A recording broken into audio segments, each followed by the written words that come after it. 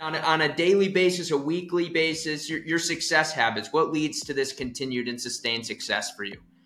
I think, we try to get better every day, and we're always trying to get better, and we're always trying to figure out how to provide a better service. I mean, really, if you focus on client service and providing a good value, we're charging a lot of money for these divorces and custody and all of this stuff, and people need to get value. And the number one thing clients don't want from attorneys, everybody's like, they want results. No, they want value for what they're paying, and they want somebody to listen, and they want an advocate. Most surveys, like, results are like fourth or fifth. And if attorneys would just provide a good service, I listen to a lot of podcasts. Of course, I listen to your podcast, other podcasts, but I listen to podcasts for people that are Disney people. Creating Disney Magic with Lee Cockrell is one of my favorite ones. There was one out there called 5-Star Counsel, where the guy's an attorney who used to work at the Four Seasons, where you talk about, it's all about customer service and leadership, right? And I try to hammer home to the people that work for me is that we're in the customer service business. We're no different than Starbucks or McDonald's or anything else. The decision to buy legal services is the exact same decision. You buy off emotion, you justify later, but people want a service. And what people expect, they expect lawyers to be Amazon. They click something on their website and it's on their porch in 3 hours. If they call their lawyer, they expect a call back that day. If they email their lawyer, they're expecting an email back that day. And lawyers just don't do that. And if you could just do that, and it doesn't have to be you, it can be a secretary or a paralegal or somebody to respond to the email or return the call. That will go a long way in providing customer service. And if your customers are happy, I don't actually control the results, right? The facts control the results. Most of the time, the result is in before they ever get here.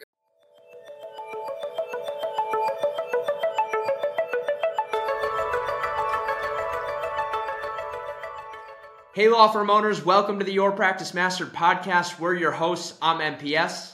And I'm Richard James. And Michael, I got to tell you, I know we're always excited. I'm always excited. I mean, that's just me. I love what we do. But I'm really stoked about today's guest because we've watched him now grow his firm on his own, like just taking the information and implementing it like crazy. And he's going to be like at a 4-timer by the end of this year in just a couple of years. And yeah, he's still running like crazy, but there's so much to learn from what Jonathan Breeden has done. And I can't wait for our guests to hear from him today. What do you think, Michael?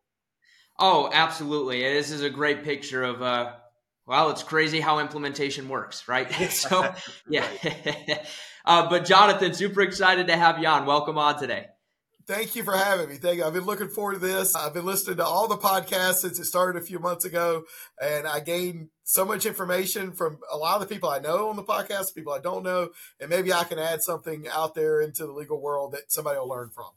Oh, no doubt. You've got a lot to add, and we're super excited to have you on. Thank you for taking the time to listen. That's excellent to hear. And as you know, you've listened, so we're going to start by breaking the ice a little bit. What's something that maybe not everybody knows about you? Yeah, I've thought about this question because I know you ask it to all the guests, and I think what I'm going to go with is I ran for the North Carolina House of Representatives as a high school senior and as a college senior at NC State in 1996. When I started running, I was only 20, but I had to be 21 by the day of the election under the rules of the North Carolina Constitution. And so I had gotten an internship at the legislature in 95. So I'd worked there every day. So I knew the issues, I knew the players. And so I went back home, and it was a 86% Democrat gerrymandered district. So, there was really no chance for a Republican to win. But I thought, you know what, I'm going to run this thing, and I'm going to go there, and I'm going to talk about the issues that I want to talk about. And so I did. And of course, there was no primary. No Republican's going to run in this seat back then. And I ran, and I, of course, I didn't win, but I had a great time, met a ton of people, learned a lot about myself, about the public, and it was a lot of fun. So I was the Republican nominee for a state house race in 1996 as a 21-year-old college senior at NC State. That's interesting. So I was the runner for my college student body president in 1989. And I ran on the premise that the favorite cookie of the menu was peanut butter cookies, but they only had them on Fridays. And so I vowed that we would have peanut butter cookies every day if they voted me in as president. And I remember I had a huge following, and I thought for sure I won. And I didn't go down to the ballot box when everybody was voting. And I didn't win. As a matter of fact, I got beat by a landslide. I still believe there was ballot stuffing going on because I wasn't there. But that's my only stint into politics ever. I have never, ever once stepped into a political situation other than my ability to try to run and win student body president. And the only reason I wanted to win student body president is it came with some like stipends. And I thought, oh, that's a great way to make a couple extra dollars. That's awesome. That's awesome. I have zero experience in politics. My only burned experience in politics is I believe that the ballot was stuffed while I wasn't there. But that's anyway. Sorry, Michael. Didn't mean to take us off track. No, you're good. You're good. Yeah, I mean, my one introduction into politics, which wasn't even politics, was running for a new member president in the fraternity, and that was my introduction to politics. Did you win? Yeah, I did. I gave a good speech. That's what got me the wins. Nice. Yeah. Oh, that's awesome. Yes. No, that's awesome, Jonathan. That's really cool. So that was probably quite the experience at 20 years old. It was. And it was fun. And I knew I really didn't have a chance to win, but the early returns had me winning. And so there was about 15 or 20 minutes where it was like, oh man, did I actually maybe win this race? And then I couldn't go to law school, so then like my plan was to go to law school. This was like a hobby, right? It was like for 15 minutes, I was ahead on the early balloting and I had to go, oh man, I can't win this. I got to go to law school. And of course I didn't. I think I got 44% of the vote or something. So it was fine. That's great. That's a great story. Like that. Oh, absolutely. Oh, my gosh. Yeah. What, 21 years old and 44% of the votes. I mean, that's a solid return there. Well, why don't you, obviously that's a part of the journey here, but why don't you tell us a little bit about your journey as a law firm owner, some of the key broad strokes as you went through your journey here? Okay, sure. So anyway, I grew up in Laurinburg, North Carolina, which is right on the North Carolina-South Carolina line, about 15 miles from south of the border on I-95. Your listeners have ever been on I-95. They've been to the south of the border. So, an impoverished area of North Carolina, was based on textiles and tobacco. My father was a CPA. My mother was a nurse. I made pretty good grades. I was a pretty good student. Went to NC State, which had been my goal. My parents had gone to NC State. They met at NC State. So I go to NC State after graduating high school in 93. I major in political science. I was going to law school. I was one of those people that decided I was going to be a lawyer in the 9th grade. I took the high school civics class that they require in North Carolina, that they require in most places in the country. And, I read the Federalist Papers and, I'm reading about Hamilton and the ideals of this government and all men are created equal. And I had this feeling of justice and I kind of had that naturally anyway. And so I was sitting there and I had one of those great teachers, you know what I mean? At the time, a man named Spencer Willard, who passed away last year, who really reaches out and touches you. And he was a fascinating guy. He was sort of old school football coach from the 60s, and he really did a really good job. And I said, okay, at that point, literally, I'm sitting there in 9th grade. And I was like, I'm going to go to law school and I'm going to go to NC State. That's where my parents went. I'm a huge Wolfpack fan. And I'm going to graduate from NC State in 97. And I'm going to graduate from law school in 2000. And I'm going to do all this stuff. And this is like 1989. So some people have these visions and can execute them and some people don't. So I'm not normal that way, but I did go and I went to Campbell's Law School. At that time, it was in Buies Creek, North Carolina. Now it's in downtown Raleigh, North Carolina. And I went there because, they let me in, but also because they had a Start Your Own Law Firm program that was somewhat renowned, and it was a very good practical school. And I knew even before I went to law school that I wanted to start my own law firm. And so I actually went to that law school because it had that program. And I participated in that program all 3 years I was there. I wrote a business plan. I learned about marketing. I learned about where to place an office, all of those things from a professor named Rick Rogers, who last I heard lived in Elizabethtown, North Carolina. And he did a really good job of getting us ready to go. And the best part was, and it's a little bit like this podcast, the thing that made the best part about that program was he would bring back the people I knew that it was in the program with me the year before that graduated, that were out making money, that were being successful. And they were telling their stories like we're going to talk about today. And I'm like, if that guy can do it, I can do it. You know, like, because in law school, they spend all this time telling you how dumb you are and how you're not very good. And they sort of beat you down a little bit. But I was like, if these guys who are not any smarter than me are having success following this program and doing the things this guy said and taking the same education I got, then I can do this too. And so in 2000, I came here to the suburbs of Raleigh, North Carolina, in Garner, North Carolina, which is where the home of Scotty McCreery is from American Idol and country music. People seem to like him. And I started this firm then, and I didn't have any help. And for 2 years, it was just me, and I forwarded the phones to a StarTAC flip phone. And I got on every court-appointed list I could get on in Johnston County. So I did the DSS court-appointed list with kids in foster care. I did the child support court-appointed list. I did the misdemeanor court-appointed list. Anything I could to be able to get business. And I went from there. And so one of the things I had learned that everybody needs to know to this day is you have to keep your overhead low, because every dime in overhead is a dime you have to make before you get paid. And the person that gets paid last is the attorney. And that was one of the things they sort of instilled in us in that Start Your Own Law Firm program that I have tried to remember in the 23 years of this practice as it's grown bigger and bigger and bigger, is that every dime as I go to add overhead, whether it's staff or new advertising or a new website, is a dime I've got to make before I get paid and my family gets paid. And I think that's where a lot of firms can make a mistake. So anyway, so that's how it started. And we've been going from there. We finally hired our first employee, a part-time employee, after 2 years. We didn't get a full-time employee for 4 years, and the rest is kind of history. You know what's interesting about that conversation? I've known you for a minute now, and we've played golf together, spent some time together.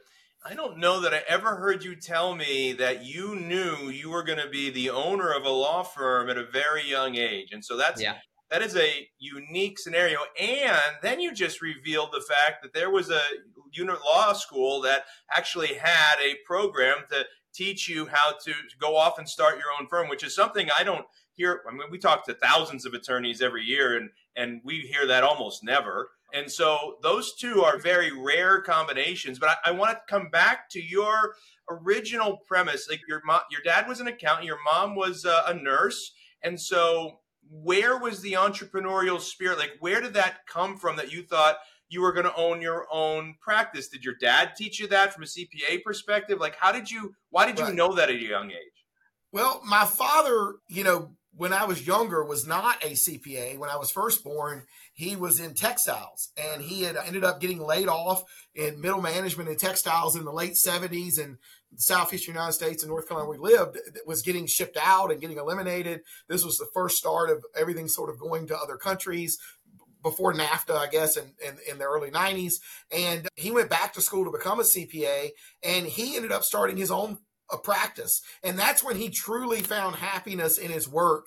And he's still today. He is 77 years old now, and he still goes to work every day. He still loves it, every minute of it, working for himself, helping small business owners try to not have to pay more to the government because they're struggling to get by. And he absolutely loves it. And so that's what I saw. I saw somebody who worked for themselves, who had some success, who just loved going to work. And you don't always find people who enjoy going to work, but he did. And so I was like, and I was a lot like him. And I'm like, you know what? Like, if you could work for yourself, what better thing to do? And so, in deciding to try to be a lawyer I kind of felt like I needed to do something where you could be an entrepreneur. And so the law was something I knew. Small firm. I'm in a small town.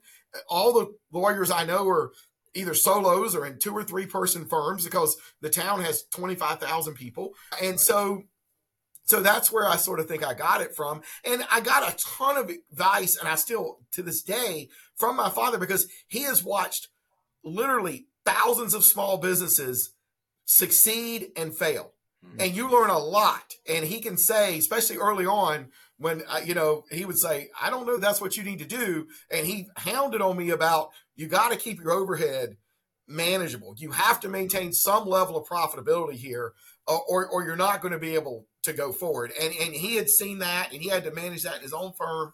And so that's kind of where I got it from. I got to tell you what, when you talk about a value bomb, right? I mean, having we talk about the birth lottery and nature versus nurture. So the nature is you were born a certain way. Obviously, you said you admit it. You were born a little different. I feel like I was born a little different. Got the lottery there. Then you were born in the birth lottery that you're in a family where your dad went through his own corporate struggles and then opened his own firm, got to experience what it was like to work in small business, see small business owners, gave you the advice about keeping your overhead low, got into a law firm that also had that teacher that was going to reveal to you the same truths and hear from other people the same truths. And so you were hammered in at a very young age the opportunity to understand that profits are better than wages.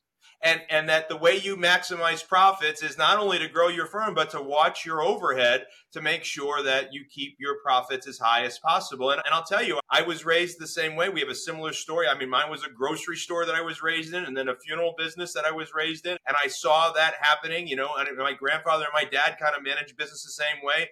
Bills in this cigar box, cash in this cigar box. When this cigar box empty, whatever's left in this cigar box, we get to keep. So you better manage this cigar box really tightly. And then, Michael, you were also raised in a family kind of experiencing the same thing. Again, you were born a certain way, but I don't want to put words in your mouth, but I assume since you saw Mom and I running our businesses, you had some similar, mindset around this. Is that agreeable?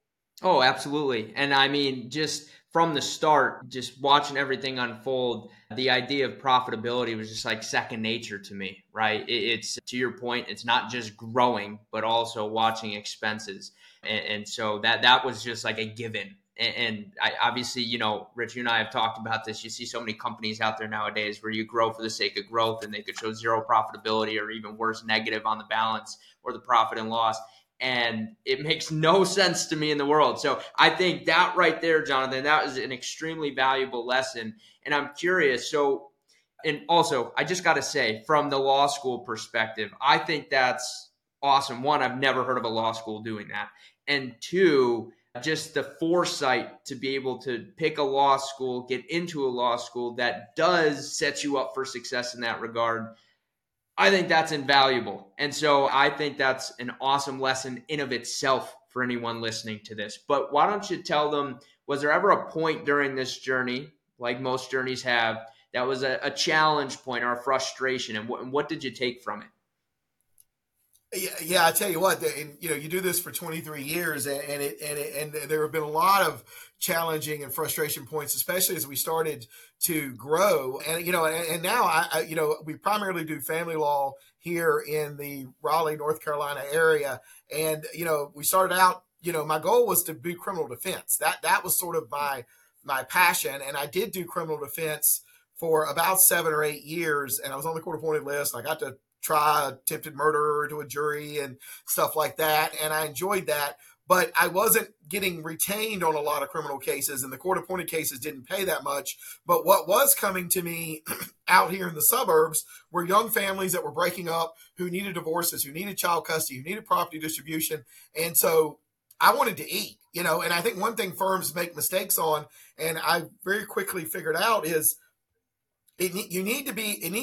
early on, particularly, it needs to be cash and carry. And right. So the things that are cash and carry, family law, criminal law, real estate closings, right? These PI cases can take 18 months to get paid on. Bankruptcies, if you're in a 13, can take a long time to get paid on. And so I think a lot of firms come out and they say, well, I'm going to be, John Edwards is a very successful personal injury attorney here in North Carolina. He ran for president of the United States. He was a U.S. senator, and I'm going to be John Edwards. Well, you can't just be John Edwards, because John Edwards spent a lot of time trying a lot of car wrecks and slip and falls and working his butt off before he became John Edwards. And now he has a team that does all that. He only does the $1 million cases mainly. So, you have to keep that in mind. You have to be able to figure out where the cash flow is going to come from. And so I used the court appointed list for 7 or 8 years to have a base cash flow. And I built a family law practice beside it because that's what was showing up. And I didn't hate it. I could deal with the emotions. I liked fighting for children. I liked helping families not being completely destroyed,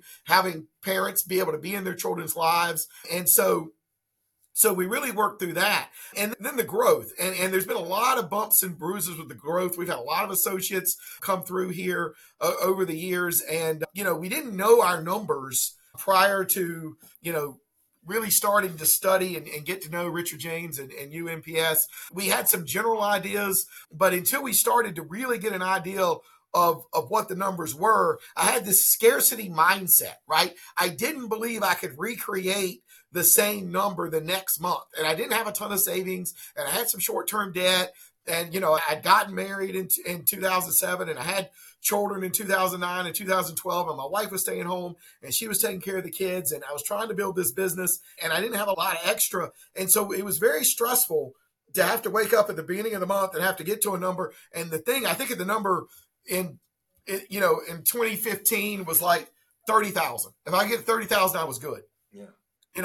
Now we couldn't make our payroll with 30,000, but anyway, it's neither here nor there, but I didn't know. And so I lived in this constant fear that I was going to go out of business. I was not going to be able to pay my mortgage. My wife was going to have to go back to work. I was going to have to lay off the one or two employees I had because I didn't know. I didn't know how many leads I had, how many calls I had. I didn't know how many sets I was doing. I didn't know how many I was converting. And so your mindset as an animal sort of instinct anyway is kind of towards scarcity. And if you don't have information to get off of that, you're going to keep going there. And that's a problem because you're not going to be able to go forward because what you think about, you bring about, Think and Grow Rich and everything that you teach and Blaine Oakers and all that. Because if you're focused on, I got to get a number every month, you're not moving forward. That's backwards. And so when you're focused on scarcity, you're not making plans for the future. You're not going forward. And so you're just stuck.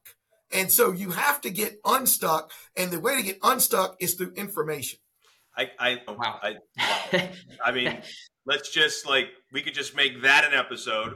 That's the clip. There we go, everyone. That's it. We've got the cutout. I mean, Michael will tell you, his brother will tell you that for years I told him the acronym FEAR stands for false evidence appearing real, right? But the reality is fear can be healthy, fear can be unhealthy. You're talking about unhealthy fear, and false evidence in this particular case means lack of information, right? The false evidence is that you believe you can't consistently facilitate your goals every month because as you said, you don't have the information that you need.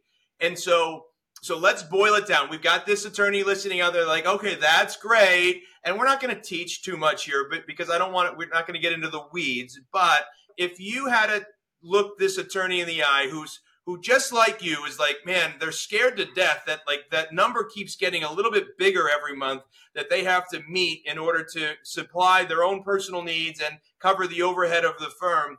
And they don't have any numbers. They're not measuring their leads, their sets, their shows, their hires. They don't know their average client value. They don't know how much money they get down. They don't know their realization rate. They don't know all these things that we now know, right? And to get them there is going to be tough. What's the first thing you want them to do to just start, Jonathan? How do they get started? I think the first thing is if they don't have a website, they need one. Okay. And I think they also, if they don't have a Google My Business page, and I think they've changed the name of it now, but the Google listing that is free, they need to get that because they have to be findable. Yeah. So on the number, in order to generate leads, you got to be out there is your message, right? Right. Yep. And I can't tell you how many times I get into a case and there's a lot of lawyers in Raleigh and I don't know them all. And they send me something, they're in the case. And I'm like, do I know this person? And I Google them and I can't find them. I can't find their picture. I can't find a website. I was like, I don't know if I know this person or not. And so I think that's important. Because the other thing is the website will give you how many visitors you have, and Google My Business will give you how many visitors there and how many clicks. So you can start to get an idea of kind of what the volume is. I think the next thing you should do is get some tracking phone numbers. We use CallRail. It's not that expensive, and use some different phone numbers in different places. Have a phone number for the website. Have a phone number for Google My Business, your Google My Business listing. if you're doing any other kind of advertising, get 3 or 4 phone numbers. They're really inexpensive. And there's a dashboard that CallRail has, and it doesn't cost that much. And you can go there and see how many phone calls you're getting and where those phone calls are coming from. Another thing that it's real easy for people to do if they're starting out or want to do better is answer the phone. The first thing Richard James teaches, honest to God, like the first thing he teaches is fix the phones. It was the number one module when I first met you in May of 2020 that I listened to. And I thought, well, my phones are fine. No, they're probably not fine. And because you have to answer the phone. Every call needs to be answered every time. 24 hours a day, 7 days a week. A live person should answer your phone and have some type of script with, even if it's 3 or 4 questions, to get basic information and tell them that you will call them back. And that is also very inexpensive. There's Ruby Receptionist, which has gotten to be more expensive. There's Lex Reception, who I use. There's Answering Legal. There are tons of companies out there that will answer the phones. And if you don't have that many calls and they're not getting that many calls, it's less than $500 a month. And that will make a huge difference. A website, a Google My Business listing, and just answering the phone calls could possibly double your business in 60 days. It's funny. With doing nothing else. I grew that firm in Phoenix from 2 guys in a room to $3.5 million in a couple of years. And people always say, well, how did you do it or whatever? And everything you just said is exactly what we did to the T. I had 175 unique tracking numbers by the time it was all said and done, because 90% of our leads came in via the phone. And so and pay-per-click was a huge lead generation tool at that time. And we had landing pages and keywords. And plus we had, it's still back in the day, yellow page ads and print ads and newspapers. And we had unique phone numbers for every one of them. And I could tell you the reason why we grew while everybody else was not growing is because while everybody else was trying to figure out, how to get their next lead, they were using the same phone number and no tracking on anything, like they were using a shotgun approach. We were using a laser beam. I could literally tell you whether the inside cover or the outside back cover of the Yellow Pages phone book would convert better. I could tell you what Google AdWords group converted better. I could tell you what newspaper in town converted better. I could tell you, once we found TV, what TV ad, what TV spot, what TV time. Everybody gets hooked up on, let's find a repeatable number that matches with a nice little jingle. I didn't care about a jingle. What I cared about was data. And so I had tracking phone numbers for everything, and I had landing pages for everything. Now, is that a little advanced? Of course it was. I didn't go into doing this without knowing a thing or two, right? So I brought that knowledge with me. But that's how we were able to compete. And so to your point, just getting started, start with one phone number. Start with a good website. Start with a good tracking system, and make sure your phones are set up to make sure that they're fixed, they're converting, they're answered, my gosh, first and foremost, and that you return the calls that come in. Michael, we hear this day in and day out because we mystery shop firms all the time, right? And we hear phones that are just not being handled right. Yeah, just not being handled right. And it literally brings me to just a real quick story. We had friends that were getting their house painted, right? They were doing exterior painting on their house. And okay. I can't explain how low the bar is set. So they're like, hey, we reached out to about 8 people to get quotes to get the house painted. And I was like, oh, cool. They're like, yeah, we went with this one person. I was like, cool. How did the quotes settle with the rest of them? They're like, well, to be honest with you, we don't know. They didn't answer the phone. And I was like, so seven of the people you called didn't answer the phone. Yeah, no, they didn't get back to us.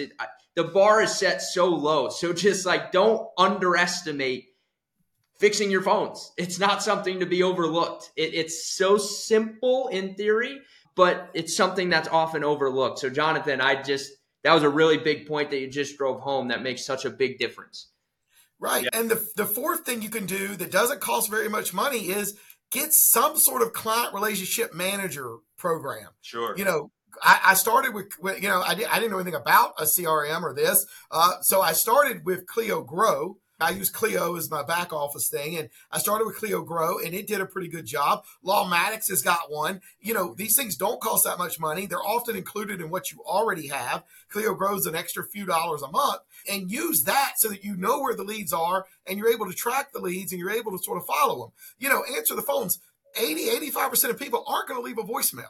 I mean, they're just going to keep calling the next person on the list. Whether it used to be the next person in the phone book, now it's the next person on the Google 10 pack on whatever Google search they were on. They just click the next button on their phone. That's all they do. Right. Click the next button on their phone. But if they get somebody on the phone, even if it's a virtual receptionist that says, we will call you back and we have your information, they will stop calling.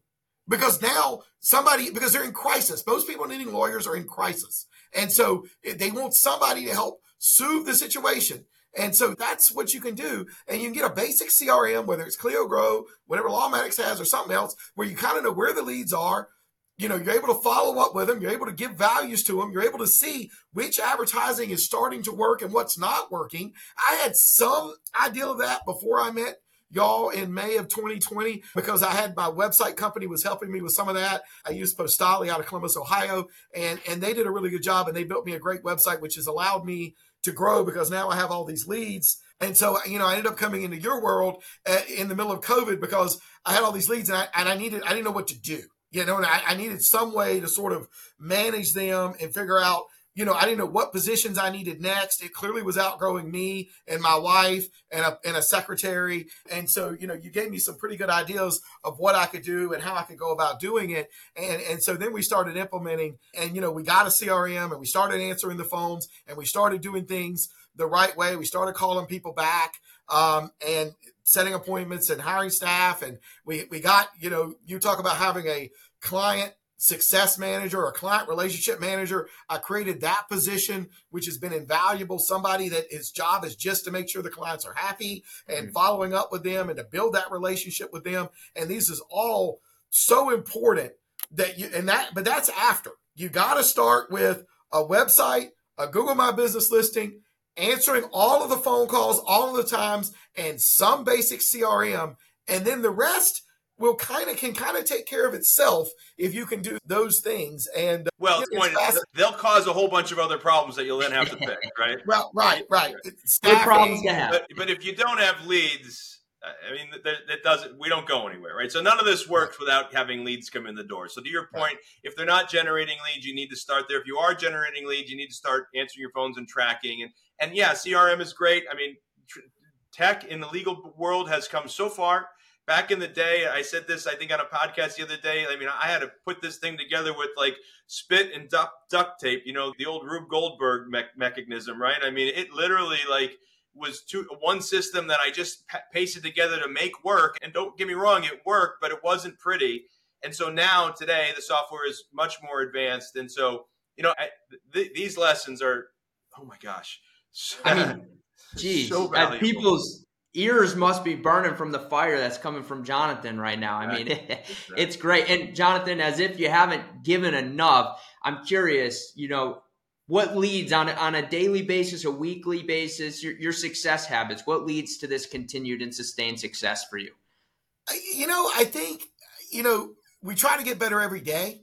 And we're always trying to get better, and we're always trying to figure out how to provide a better service. Really, if you focus on client service and providing a good value, we're charging a lot of money for these divorces and custody and all of this stuff, and people need to get value. And the number one thing clients don't want from attorneys, everybody's like, they want results. No, they want value for what they're paying, and they want somebody to listen, and they want an advocate. Most surveys, results are fourth or fifth. And if attorneys would just provide a good service, I listen to a lot of podcasts. Of course, I listen to your podcast, other podcasts, but I listen to podcasts for people that are Disney people. Creating Disney Magic with Lee Cockrell is one of my favorite ones. There was one out there called 5-Star Counsel, where the guy's an attorney who used to work at the Four Seasons, where you talk about, it's all about customer service and leadership, right? And I try to hammer home to the people that work for me is that we're in the customer service business. We're no different than Starbucks or McDonald's or anything else. The decision to buy legal services is the exact same decision. You buy off emotion, you justify later, but people want a service. And what people expect, they expect lawyers to be Amazon. They click something on their website and it's on their porch in 3 hours. If they call their lawyer, they expect a call back that day. If they email their lawyer, they're expecting an email back that day. And lawyers just don't do that. And if you could just do that, and it doesn't have to be you, it can be a secretary or a paralegal or somebody to respond to the email or return the call, that will go a long way in providing customer service. And if your customers are happy, I don't actually control the results, right? The facts control the results. Most of the time, the result is in before they ever get here. Are they on drugs? Are they drinking too much? They cheat on their spouse? Is there domestic violence? Are they a narcissist? Whatever it is. But I do control the service they get for the money they're providing and whether they get an advocate to get the best outcome that is possible based on the facts. And if you do that, that leads to 5-star reviews. 5-star reviews are golden in the Google world. It makes your website show up more. It gives you better rankings and all of that. And that's where it's at. Focus on the customer and the results. I mean, you need results, but if you're focusing on the customer's happy, the results will be there. You know, just when we thought couldn't get any better, Michael, here he goes dropping another value bomb. So listen, Jonathan, as we bring this to it, and I just want to personally say thank you for being on the show for sure, but developing a friendship with you, watching you and your firm grow. You grow as a leader over the last couple of years has been one of the joys of my life.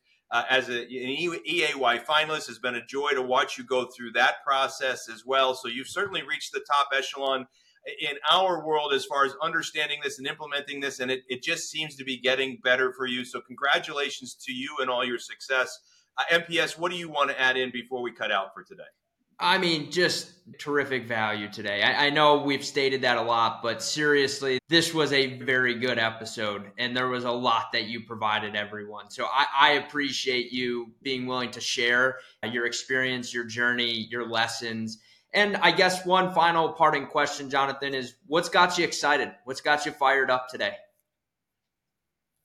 What's got me excited is I've hired 3 brand new attorneys straight out of my law school at Campbell Law School right there in Raleigh. And they are young and they are hungry and they want to serve these families and they want to help these children as much as I do. And watching them, and as they've only been here a month, but watching them start to have success, start to help children, the smile on their face when they come back from court and they know they've helped a child, there's no better feeling than that. And just being able to grow them and grow this team and to continue to provide the level of service that we provide for our clients that we feel are far superior to any other level of service in the Raleigh area. That's what's got me excited is growing this team, letting them grow, helping more children, helping more families. And I just can't wait. I look forward to coming to work every day, even when it's not always been great and we've had some turnover and stuff like that. It's still mine. I created this. I'm not going to go get a real job. You know, I'm very thankful to Richard James, MPS, and Blaine Olkers, and Bert Diener, and Four Eyes, and everybody involved in y'all's program, and the people I've met through the program, and the other mentors in the program. It's been exciting, and now I'm so happy that I can start to give back. I feel like I've learned enough that I can give back to some of the people that helped me, and I can help other people. So, and I'm starting my own podcast, and I'm looking forward to that. So it's fun. I mean, this is a ton of fun. And people are like, I can't believe you do divorce law, but really it's fun because if you focus on the children and you focus on providing a good client service, the rest of it takes care of itself. And, and maybe in the end, you make a little money while you're doing it as well. So that's kind of what's got me excited is these new team members and how excited they are and how they want to help children and how I'm going to help them help children. And it's going to be great. What a great attitude. Jonathan, if anybody wanted to reach out to you, if they had any questions, please don't give your cell phone number. But if they wanted to reach out to you and had any questions, where would they best go to do that? Yeah, they can reach out to me at my website at breedenfirm.com. That's BREDN firm.com. They can also call the main firm number 919-661-4970, or they can email me at Jonathan, JONATHAN @breedenlaw.com. And I'd be glad to answer anybody's questions about how I did this, the mistakes I've made. There's tons of those. And maybe we'll do this again. I got a lot more truth bombs I can drop. Yeah. And, but yeah, anybody wants to reach out, I'm an open book about how I did this, and it would be glad to help anybody. Yeah, well, you listen to enough podcasts that we'll be doing this again. That's just how podcasts go. You get a great guest with great value. We want to have more conversations. Michael, you want to bring us home? Yeah, absolutely. Thank you again, Jonathan. We appreciate you popping on. And to the law firm owners listening, I mean, geez, come on. You just got quite quite a valuable episode here. And look, we love putting our time, money, and resources into doing these podcasts. It's enjoyable for us. If this isn't your first time listening or watching, we'd love you to hit that subscribe or follow button, depending on the platform you're listening or watching on, and show Jonathan some love down in the comments. Just let him know if there's anything you pulled from this. Let us know what that is. We'll make sure Jonathan sees it. But we appreciate everyone for taking the time to listen today. And Jonathan, once again, thank you for taking the time to join us on here. Hey, thanks for having me. Anytime. Appreciate it, everybody. That's the pod.